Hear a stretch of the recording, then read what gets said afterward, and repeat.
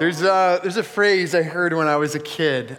You are what you eat. You guys heard that phrase before? Kids are literalistic, right? When I heard that as a kid, I thought that's the dumbest thing I've ever heard. I'm not a pizza pop. What are these adults talking about? But I actually think there is a phrase that's a lot more true than you are what you eat. And it's you are what you watch, or more particularly, you are who you watch. That you become most like the people that you spend the most time with, that you admire, that you kind of devote your attention to. Actually, maybe not even just admire. The people you devote the most attention to, those are the people that you end up becoming most like. And so it's so important to surround yourself with the kinds of people that you want to emulate. And a constant in my life in that regard has been my grandfather.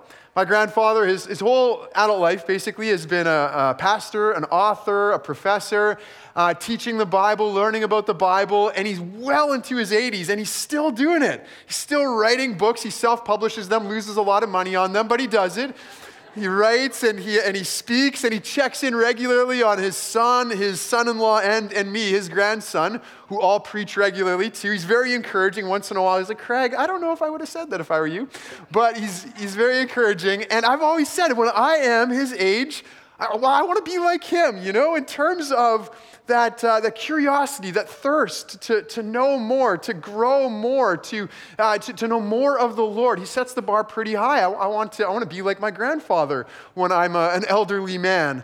And as important as that is for us as individuals to ask, who do we want to be like? It's also really important for us as a church, actually, as well, to ask, what kind of church do we want to be like? And what kinds of churches are we trying to emulate? And like with individuals, it's probably not just one person, or one church. It's probably a whole wide range. It's like a montage. But I want to bring us into a text in Acts today that I think gives us a church that we would want to emulate. We would want to be like this church. We spent a lot of time the last 8 months or so in Acts. This is kind of our last Sunday until the fall where we're going to be in Acts. But we spent a lot of time with the church in Jerusalem in these early chapters. And the church in Jerusalem is inspiring in all kinds of ways, but it is also a very, very different city, very different context than ours, obviously. Entirely a kind of a Jewish setting, a very unique city even in the ancient world. But Antioch is another story. Antioch was the third biggest city in the Roman Empire. It was in what was then Syria, what is modern-day Turkey. It's still a city, actually. It's called Antakya in Turkey. So third biggest city in the Roman Empire, pretty close to the Mediterranean coast, as you can see there with my little circle and arrow. So very, very diverse city, lots of people coming and going, lots of different cultures and ethnicities. Very religious city with temples and shrines set up to all kinds of gods and goddesses, and a bit of a morally loose city as well, maybe especially in the area of sexual morality, and that was often tied in with ancient religion. You'd go worship the god, and then you would maybe do some other things as well in ancient religions. So all of that was true of ancient Antioch. Now, North Van and Metro Van as a whole doesn't check off every one of those boxes, but you can probably see some similarities. And the church that emerges in this city in the first century ends up becoming one of the major kind of headquarters of early Christianity. As we'll see later on in the book of Acts, it becomes a sending church, a church that God uses significantly to spread the good news of Jesus in the ancient world. And I would pray that the same would be true of us at the Bridge Church in the 21st century, that God would use us as his instrument in making the gospel known. And what we want to look at today are 7 characteristics. And I realize even going through this, there are a lot more, but we'll look at 7 characteristics of this church that made it so useful in God's hand to bring the good news of Jesus to the ancient world. So I will pray once again and just ask, Lord, that you would speak to us. And we thank you so much for this text. We thank you so much for the church in Antioch and for the witness we have as to their life together. And we do pray, Lord, that as we go through this, that you would inspire in us and cultivate in us a thirst to be like this.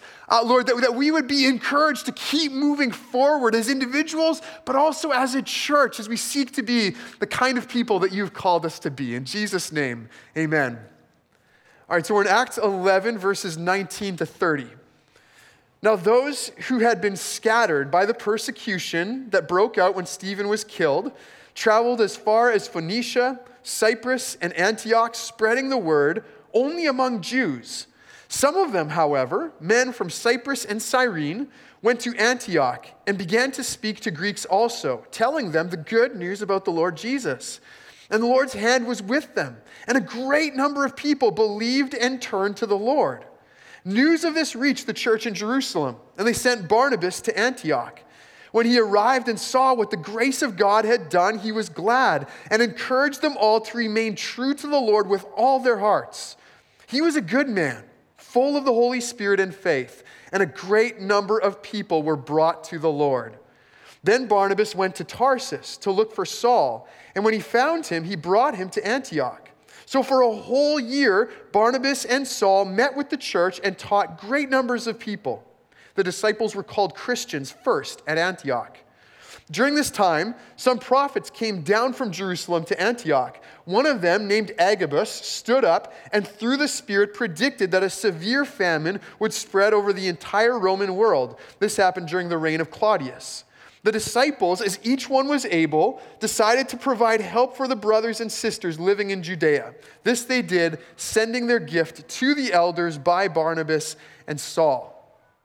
First thing I want to look at here is that this was a church that was fueled by evangelism, by sharing the good news. This is a church where people understood that Jesus had saved them, loved them, rescued them, delivered them from evil and from death and from sin into life, into hope, and that he had filled them with his Holy Spirit, and they wanted to share this with others. And this evangelism seemed to come in two main waves in Antioch. The first wave was with these people who had been scattered by this persecution that took place when Stephen was killed. Now this goes back to Acts chapter 9. Acts chapter 7. Stephen was a leader in the early church in Jerusalem, and he had special success in sharing the good news with other Hellenistic Jews. Those were Jews who had grown up in other places besides Judea. So they're familiar with, they kind of bridge the gap between a foreign culture and the culture of their ancestors. So he's sharing the good news. People are believing, but others, maybe motivated to show that they really were Jewish, they end up rising up against Stephen. They oppose him, and led by Saul, another Hellenistic Jew, they actually stone Stephen to death. And this prompts them to keep on going. They go, hey, this is great, let's do some more of this. And so they keep on persecuting, and they drive many of the Hellenistic Jewish believers out of the city, and they scatter all over the ancient world. Some of them come to Antioch, and guess what they keep on doing? Now, I know I made this point a couple months ago, but let's be honest, you forget most of what I say by 11:30 a.m., and anything you remember is worth repeating anyways.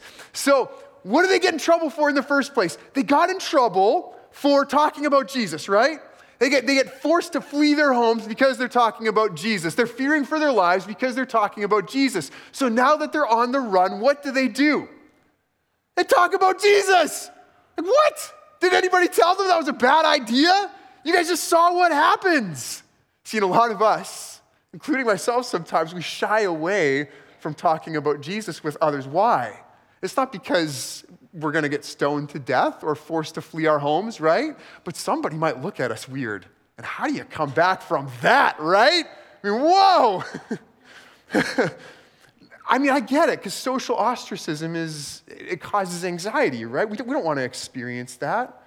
But if that stops us from sharing about Jesus, maybe that says something about how much more deeply the gospel needs to hit us personally.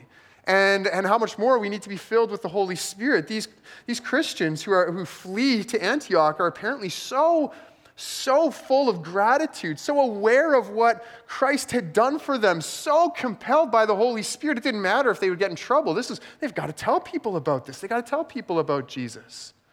by the way, just as a bit of a side note, again, we talked about Alpha before, this great ministry.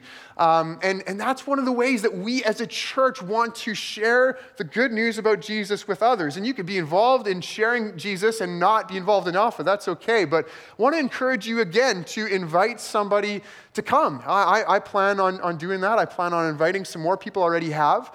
But we would love to see you invite people to Alpha so that we can together as a church share the good news of Jesus with others.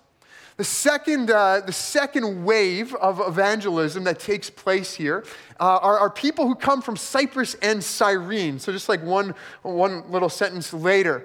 Cyrene, by the way, interesting little connection. If you remember the stories in the Gospels when Jesus is going to the cross and he's unable to carry the cross, and Simon the Cyrene takes his cross, carries it for him. So Cyrene had this interesting early connection. Maybe Simon goes back. He tells people, this is what I did. This is what I saw. Cyrene was also represented at Pentecost when the Holy Spirit was poured on the disciples and many people were baptized. So there's this rich history already with Cyrene. They come to Antioch and they're going to share the good news too, but they carry it one step further. They actually start telling the Gentiles, tell Greek-speaking people. And this is something that was kind of opened up by that whole Peter and Cornelius episode we looked at in Acts chapter 10. But now they're going even further. They're not even waiting for an invitation from somebody else. They're just going. They're just sharing the good news with others. You know, it had me thinking about who are the people? Because here's the thing about this. We take it for granted that Jesus is good news for us. But for Jews in the first century, Jewish believers, they probably would have thought, well, Jesus is mostly good news for us. He's our Savior. He's our Messiah. He's the fulfillment of our scriptures. So it's not even just that the Gentiles are like unclean and we kind of don't want to hang out with them. It's that they're probably not interested anyways. You know, they're probably, this doesn't really concern them. But these believers from Cyprus and Cyrene, they end up evangelizing. They end up telling them anyways. And it had me thinking about how maybe a lot of us have people in our lives or people in our city who we just assume they're not going to be interested. Right? They're just not going to be receptive to the gospel, so why even bother? And what if those are exactly the places where God would bless our ministry most if we actually stepped out in faith? A couple of examples of this. One of the pastors I got to know in Victoria this past week was there with our denomination. He was sharing how over the last year, a number of individuals who identified as LGBT connected with his church. These are people that most Christians wouldn't assume are receptive to the gospel. So they came in, they welcomed them, they were part of community groups, and the church still was very open and honest about its teaching about biblical marriage, but just loved these individuals. And over the year, they became believers in Jesus, became convicted of God's calling to repentance, and there was this change that took place. Another example, on the other, maybe what feels like on the other extreme for some people, depending on your worldview, would be the trucker convoy, which I know some people just wrote off, like anyone involved in that, bah, like unclean.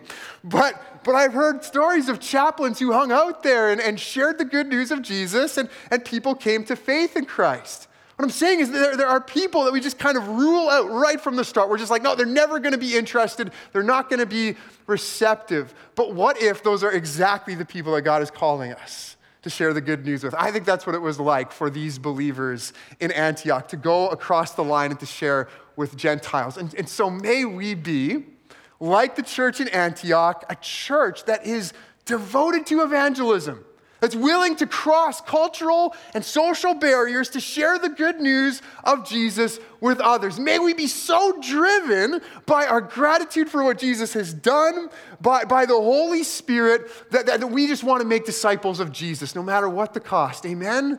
May we be a church that is committed to evangelism. This was also a church that we see very early on, second of all, was a culturally diverse church. So you've got these believers who crossed this barrier, and it actually, in some ways, was a literal barrier. because ancient Antioch was divided into different quarters depending on your ethnicity. So there was a Jewish quarter where roughly the 25,000 Jews who lived in Antioch would have conducted most of their business. So you lived in a diverse city, but you kind of kept to yourselves. You didn't have to cross paths a whole lot. You know? And so these Jewish believers actually crossed that barrier. They announced the good news. There's fruit. The Lord's hand was with them, and a great number of people believed and turned to the Lord. And every indication is that it wasn't like they set up a Gentile church over there in the Gentile quarter and a Jewish church over here in the Jewish quarter, but that it was one body worshiping the Lord together. Now, how do I know that? Well, there's an interesting story in Galatians 2, one of Paul's letters, and he says that he came to Antioch, and Peter, he calls him Cephas there, was in Antioch, and Peter used to eat with the Gentiles, but after certain people from Jerusalem came and pressured him to be separate, Peter stopped and he withdrew from the Gentiles, ate only with the Jews. And you know, that's a whole other story, but what it shows us is that the default in Antioch was that the Jews and the Gentiles were together, worshiping, serving, eating together, not in separate bodies, but as one. You know, there's this quote, and I think it was Martin Luther King Jr. Who said that the most segregated hour in America, and I know we're in Canada here, but nobody ever says anything memorable about Canada, so we have to go with quotes about the States. The most segregated hour in America is at 11 a.m. on a Sunday morning. And obviously that was, I think, a lot more true in MLK's day than I think it is in ours, because actually, who am I to disagree with MLK, but just push back a little bit, I think in some places, Sunday morning service is maybe one of the most diverse hours in that city's time together. That this is a place where you see infants all the way up to seniors without any biological relation, and people from all kinds of different cultures speaking different mother tongues, all coming together and worshiping as one body. And I think we see that right here at the Bridge Church. And I want to do something here. I'm not going to get you to stand, but I'd like for you to raise your hand. I'm going to ask a question: where were your parents born? And I'm just going to go through a whole bunch of different regions. And if you've even one parent who was born in one of these regions, I'd love for you to just kind of raise your hand. It'll be really quick, but if we could get 100% participation on this, guys, that would be really great.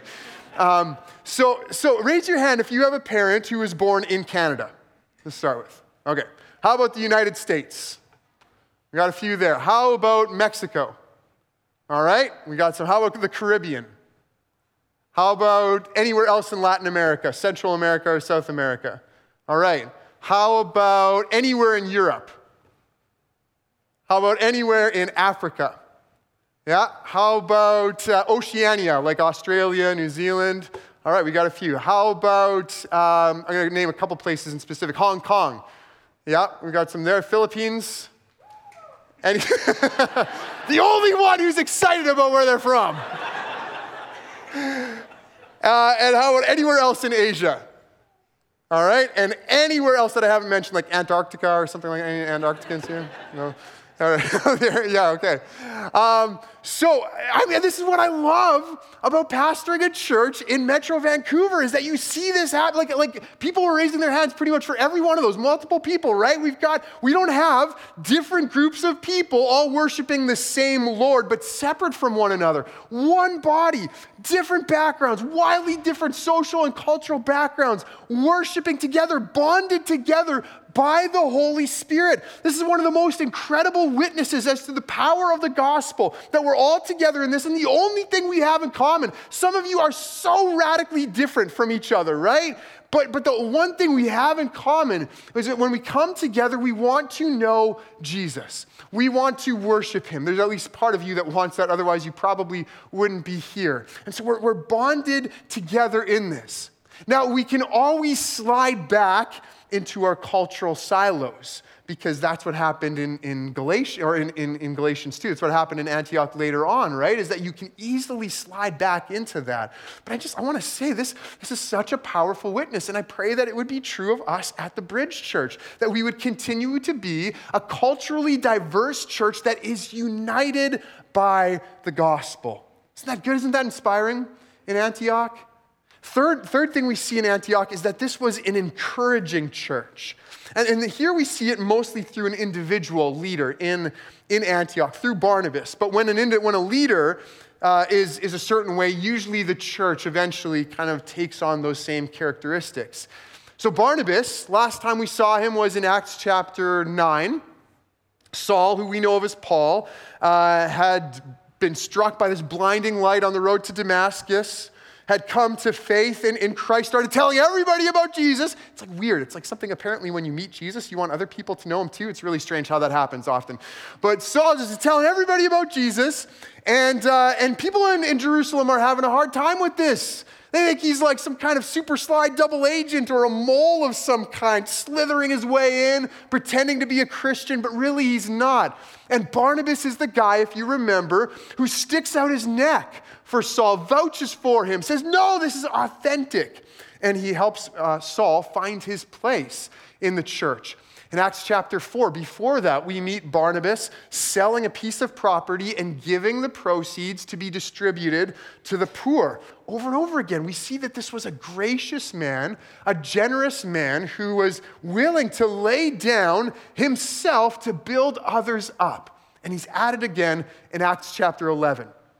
Because Jerusalem, the church in Jerusalem, hears about what's happening in Antioch. Like, whoa, Jews and Gentiles worshiping together. This is craziness. You got to go check it out. So Barnabas goes up. He's going to see what's happening. And instead of kind of exerting control, which is something of like a default human response when we are faced with a fearful situation, instead of doing that, he sees that this is actually of the Lord, that God is at work in this. And so he encourages them.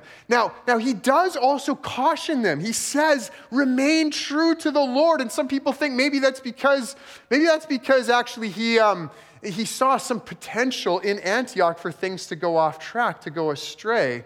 But even there, warning and caution are not the opposite of encouragement.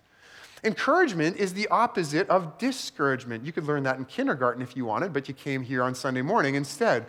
Encouragement is the opposite of discouragement. It's the opposite of tearing down. It's the opposite of trying to cut people down. Encouragement is all about building people up. And you can do that through words of caution as well as through words of praise.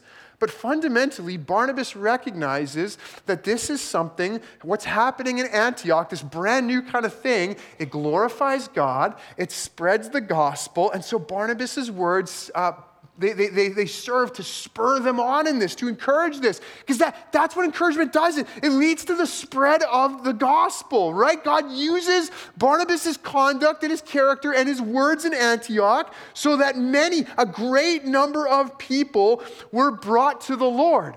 And not only does encouragement lead to the spread of the good news, but it's actually reflective of God's own character. So the word that's used here in verse 23 about Barnabas encouraging comes from the same Greek word that Jesus uses to identify the Holy Spirit in the Gospel of John. In Greek, he calls him the Paraclete. And it's the same word as here. The Holy Spirit is an encourager, which is why Barnabas is described as being full of the Holy Spirit. It's one of the ways you can tell if someone is full of the Holy Spirit. It's not if they make certain claims. It's not even if they have certain gifts. It's if they are like Jesus, if they are living in step with the Holy Spirit. If someone's words consistently build others up and build up the church and serve others, it's an indication they're full of the Holy Spirit. If someone is constantly tearing down, trying to cut people down to size, well, that's actually an indication that no matter what the claims, they're actually lacking in the Holy Spirit. So when I started out as a preacher, I was not very good, and that's putting it mildly. When I preached I think I've shared this before, but when I preached my first sermon, I think I was 19 years old, and it was basically a 20-minute explanation of the plot line of Rocky III. Rocky III was not a good movie. It won no awards, and it was made before I was even born. There was nothing culturally relevant about it at all. But I basically talked about it for 20 minutes. The sermon was called Eye of the Tiger, unsurprisingly. And And I don't remember what scripture text I preached on. I think there was some script. I think I mentioned a Bible verse at some point. But again, it was mostly Rocky 3. And then I had planned originally on ending my sermon with a song, by playing a song by Blindside, which is a Christian Swedish screamo heavy metal band. And this was in a church basically entirely of elderly Mennonites. And I remember telling my grandfather my plans, and he gently told me, Craig, the point of a sermon is not to shock people. And so that did some encouragement, right? So I scratched that. I took that out. But it was objectively a pretty terrible sermon. But I remember, I'll always remember this, I got a little encouragement note the next week from an elderly man in the church who had served as something of a mentor to me. His name was Henry Dick. He's passed away since. He was such a gentle, humble man, and he wrote me this note telling me how God had spoken to him through my sermon. And I didn't realize it was such a bad sermon at the time. Now looking back, I do, but I was so touched by that. And I wonder, if I had received a wave of criticism and discouragement after that sermon, how different maybe the direction of my life had gone. Maybe I'd still be flipping burgers at Dairy Queen right now. I don't know. But I was so grateful for that encouragement. And I pray that we as a church would do that we would be a people who are building others up with our words, who are encouraging and spurring one another on to follow Jesus and to be faithful to him, that we would not be speaking discouraging words, exerting our superiority over others, but that we would be building others up like Barnabas. May we, like the church in Antioch, be an encouraging church. Amen? Fourth thing we see here, and then kind of related to that story, is that this was a church that was devoted to developing leaders, new leaders even. So Barnabas is in Antioch. The church is growing. Great things are happening. Many, many people coming to the Lord. And so the needs for discipleship and for instruction are way outpacing Barnabas' own abilities. And so he decides to take a trip to Tarsus, where Saul has been hanging out at this point probably for about 8 years since we last met him. And some people think that Saul was in kind of a rough place at this point, that he had been, at this point, maybe disinherited from his family because of his faith in Jesus. There's some indication of that he'd been cut off from believers in Judea. You know, he's spending this whole time in kind of a bit more of a remote city from Judea. And so maybe he's still preaching the gospel, still teaching, but perhaps is struggling with some loneliness, perhaps is wondering, what is God going to use me for? And Barnabas says, this is my guy. This is the guy I'm going to go get. And I wonder if some people in Antioch would have said, really, Barnabas? What about going to Jerusalem and finding a more experienced, established leader to come and help with this thing? Or maybe some of the Christians who had fled from Jerusalem to Antioch would have said, that's the guy who made us do it. That's the guy who caused such hardship in our life. You're going to bring him back here? And if Barnabas was at all like any of us, and I think Barnabas just didn't have very much ego, you know? He didn't need to be the superstar, didn't need to have the ball in his hands at the end of the shot clock. Like he didn't have that much ego, but if he was like a lot of us, he might have thought, well, what if Saul is more gifted than me? What if he's going to outshine me? What if my own status takes a hit? And not only that, but you know, you think about Saul in Acts chapter 9, everywhere he goes, he's kind of causing problems for believers in Damascus and Jerusalem. He's kind of he's a pot stirrer, he's a boat rocker, he's another 4-letter word thing that we're not going to mention. But he's kind of somebody who causes trouble for Christians, it seems sometimes. So do we really want to bring this guy in here? But again, Barnabas knows, no, this is the guy. We're going to build him up here. We're going to give him an opportunity to enter into what God is doing. And I think this is incredible. And I pray that this would be true of us as a church, that we would be continually devoted to developing new leaders. It's been so exciting for me the last couple of years to see our church call new elders who have never served in that capacity before and are just so excited to grow in their understanding of this calling and the way that they're experiencing new aspects of ministry and just entering into what God is doing in a fresh way. To see Kevin get his head patted by one of his daughters. It's awesome. And to see some of our young adults in the fall, leading worship for the first time, right? Just giving people those opportunities to enter into what God is doing and use the gifts that God has given them. May we continue to be a church like that is empowering new leaders, especially members of emerging generations. I think we see that in Antioch. And not only that, but fifth of all, we're going to move a bit more quickly here, but the church in Antioch was a teaching church. They weren't just a church that was trying to rack up big numbers, get as many people to raise a hand, pray a prayer, fill out a commitment card as possible. This was a church that wanted to grow people. This is what Saul and Barnabas do, what they're devoted to for a whole year. They're devoted to teaching. And what are they teaching? Well, throughout the book of Acts, when we see disciples teaching, and they're devoted, Acts 2:42, devoted to the apostles' teaching, what we see them teaching is what the scriptures mean, how the scriptures are fulfilled in Jesus, and what it means to live a life in line with those scriptures, to live a life faithful to the Lord. And I wonder if we see that connection actually, and maybe the connection isn't there, but right after we read about teaching, we read that the disciples were called Christians first at Antioch. And this is a title that some of us don't really like very much, and we're not sure we really want to use this title of Christian. It's got some baggage.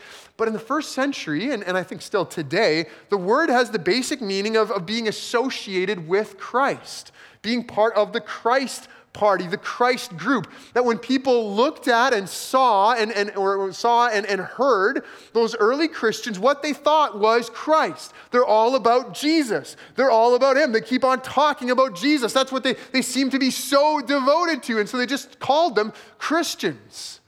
And you only do that, I think, if the teaching in a church is actually cultivating Christ-likeness, if it's encouraging people to share about Jesus, right?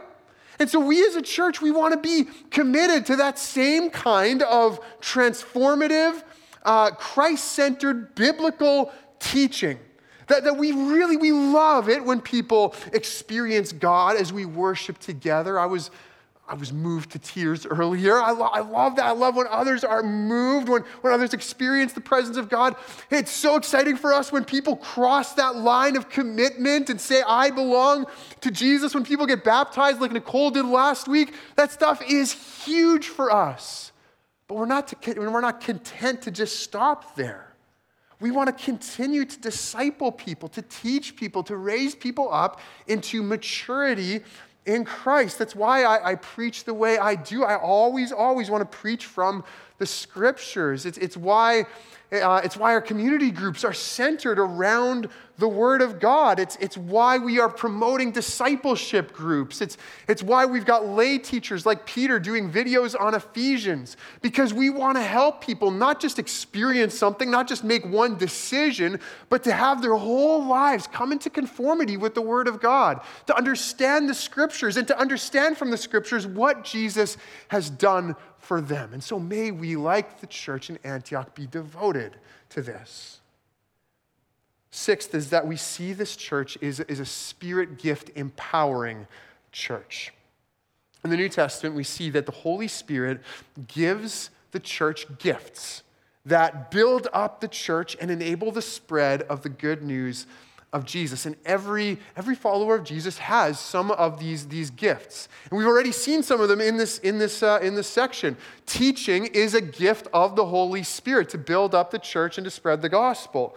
Encouragement is a gift of the Spirit to build up the church and spread the gospel. And most churches are okay with those, right? Most churches are like, there will be no encouragement here. We forbid it. Never met a church like that before. But there are other gifts that churches are a little uncomfortable and queasy about, like prophecy. Verse 27, there are prophets in Antioch. Agabus gets up and predicts that there was going to be, through the Lord, that a severe famine would spread over the entire Roman world. Now, prophecy, most fundamentally, is communicating a message from God into a situation, to a group of people. That's what it is. But it sometimes can and does involve a future aspect, kind of saying this is what is going to take place. Again, I think the reason we feel uncomfortable, some people feel uncomfortable with gifts like prophecy instead of like encouragement, is because it has the potential to go quite badly, quite publicly. I heard about a church years ago where somebody stood up and prophesied, said, the Lord has told me that there is going to be a massive earthquake in the very near future and that people should sell their homes. So people did, and there was no earthquake.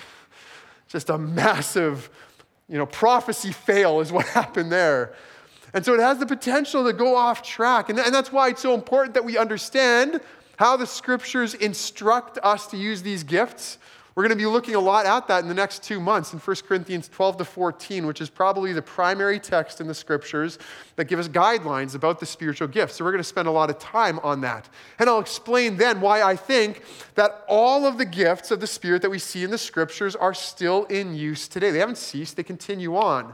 But for now, I want to say that all of the gifts of the Spirit, even the seemingly scary ones like prophecy or speaking in tongues, are all to be used by God to build up the church and spread the gospel. The church in Antioch didn't impede the gifts of the Spirit, didn't stop them because of the fear of misuse or because of some, things that made us feel a little uncomfortable. Instead, aided by right teaching, they empowered people to use these gifts in a way that benefited the whole body. May the same be true of us at the Bridge Church. Isn't this church exciting? Isn't the church at Antioch so exciting? But wait, there's one more, guys. There's one more. And we could have done a lot more. We could have focused on a lot more. But one more I want to talk about, which is that this was a generous church. So Agabus stands up, says there's going to be a famine. It's going to strike the whole Roman world. And people respond to this. They take up an offering, and people give generously, and they give eagerly. And notice where the gift goes to. It goes to brothers and sisters in Christ in Judea. So you've got Gentiles in Antioch giving sacrificially and generously to Jews in Jerusalem. That never would have happened in the first century. Like there were no circumstances where you would have had Gentiles in a place like Antioch giving money to Jews in Jerusalem. We're used to this, right? We give money to Ukraine, we give money to Afghanistan. We give money to these kinds of things. But in the first century world, that wasn't a thing. And you especially wouldn't give money to a group of people who not only were a totally different ethnic group, but actually had made a point of saying that they were superior to you. Why would you do that? Well, to go back to the second point we talked about, they had been united. These Gentiles in a different city than these Jews over here had been, even if they'd never met each other before, they had been united by the gospel. They had been united by the Holy Spirit. They were now part of one body. When one part hurts in the body, the whole body kind of hurts. And so they gave generously because the gospel, that's what it does. The gospel changes us. It transforms us, and not just us, but our wallets too. I know most of us probably don't use bank books or pass books anymore. When my dad helped me open my first bank account when I was 16 years old, he gave me one of these pass books, and he instructed me to make record of all my withdrawals and deposits and payments. And I don't think I've used a pass book probably since 1 week after that conversation with my dad. But I'm going to invoke bank books here anyways, because there's a quote by Bruce Milne that I think is so good. He asks, when the books are opened on the great day of judgment, it's a reference to Revelation 20, will we be embarrassed if they include our bank books? See, because how we spend and give our money is not disconnected from our discipleship. It's actually quite central to it. It's quite tied in with it. Because if the gospel has truly penetrated our hearts, then it's going to change the way that we give and we spend and we view our money. It's, if you hold on tightly to your money, if it's kind of a miserly thing, it probably indicates the gospel hasn't penetrated deeply enough to open up your heart, to open up your hands. And so may we be a church where we are generous, where we are eager to give of our talents, of our time, and of our money to build up the church and spread the gospel wherever God is leading us, whether it's here at the Bridge in North Vancouver or around the world, that we would give generously as God leads us to, because we have been united to our brothers and sisters in Christ. May our wallets be as baptized by the Holy Spirit as we are. Look, the bottom line is that Jesus loves us. He has saved us. He has made us his body. He has called us to be Christians so that when the world looks at us, they think, oh, those are the Jesus people. Those are the Christ people. Those are the people who are always talking about Jesus, who live like Jesus. We're always quoting Jesus. He's made us to be that so that the knowledge of him will spread in the world. And so our number one desire is that we would be the church that Jesus wants us to be. And we read in the scriptures that we are to imitate those who have gone before us, who have served the Lord faithfully, that we are to imitate those who imitate Jesus. And so for us to be the church that God wants us to be, and for us to imitate those who've gone before us, kind of paying a lot of attention to the church in Antioch is a really good place to be. I want to share a quote by Leonard Ravenhill I've shared with you before. He asks, are we who still have coals of fire on our altars, measuring ourselves by the fireless altars of neighboring churches, instead of checking on the praying blaze of our saintly forebears? See, because we can look around, we can say, well, we're doing pretty well as a church. The place is full, people are excited, this is great, we're good to go. But let's not just compare ourselves to churches around us. Let's not just compare ourselves to what we think is kind of a minimum standard. Let's look at churches like Antioch, a blazing fire, a church devoted to the Lord and spreading the gospel through the ancient world. May we be inspired by them as they were inspired by the Holy Spirit. And may we become more and more a church like that.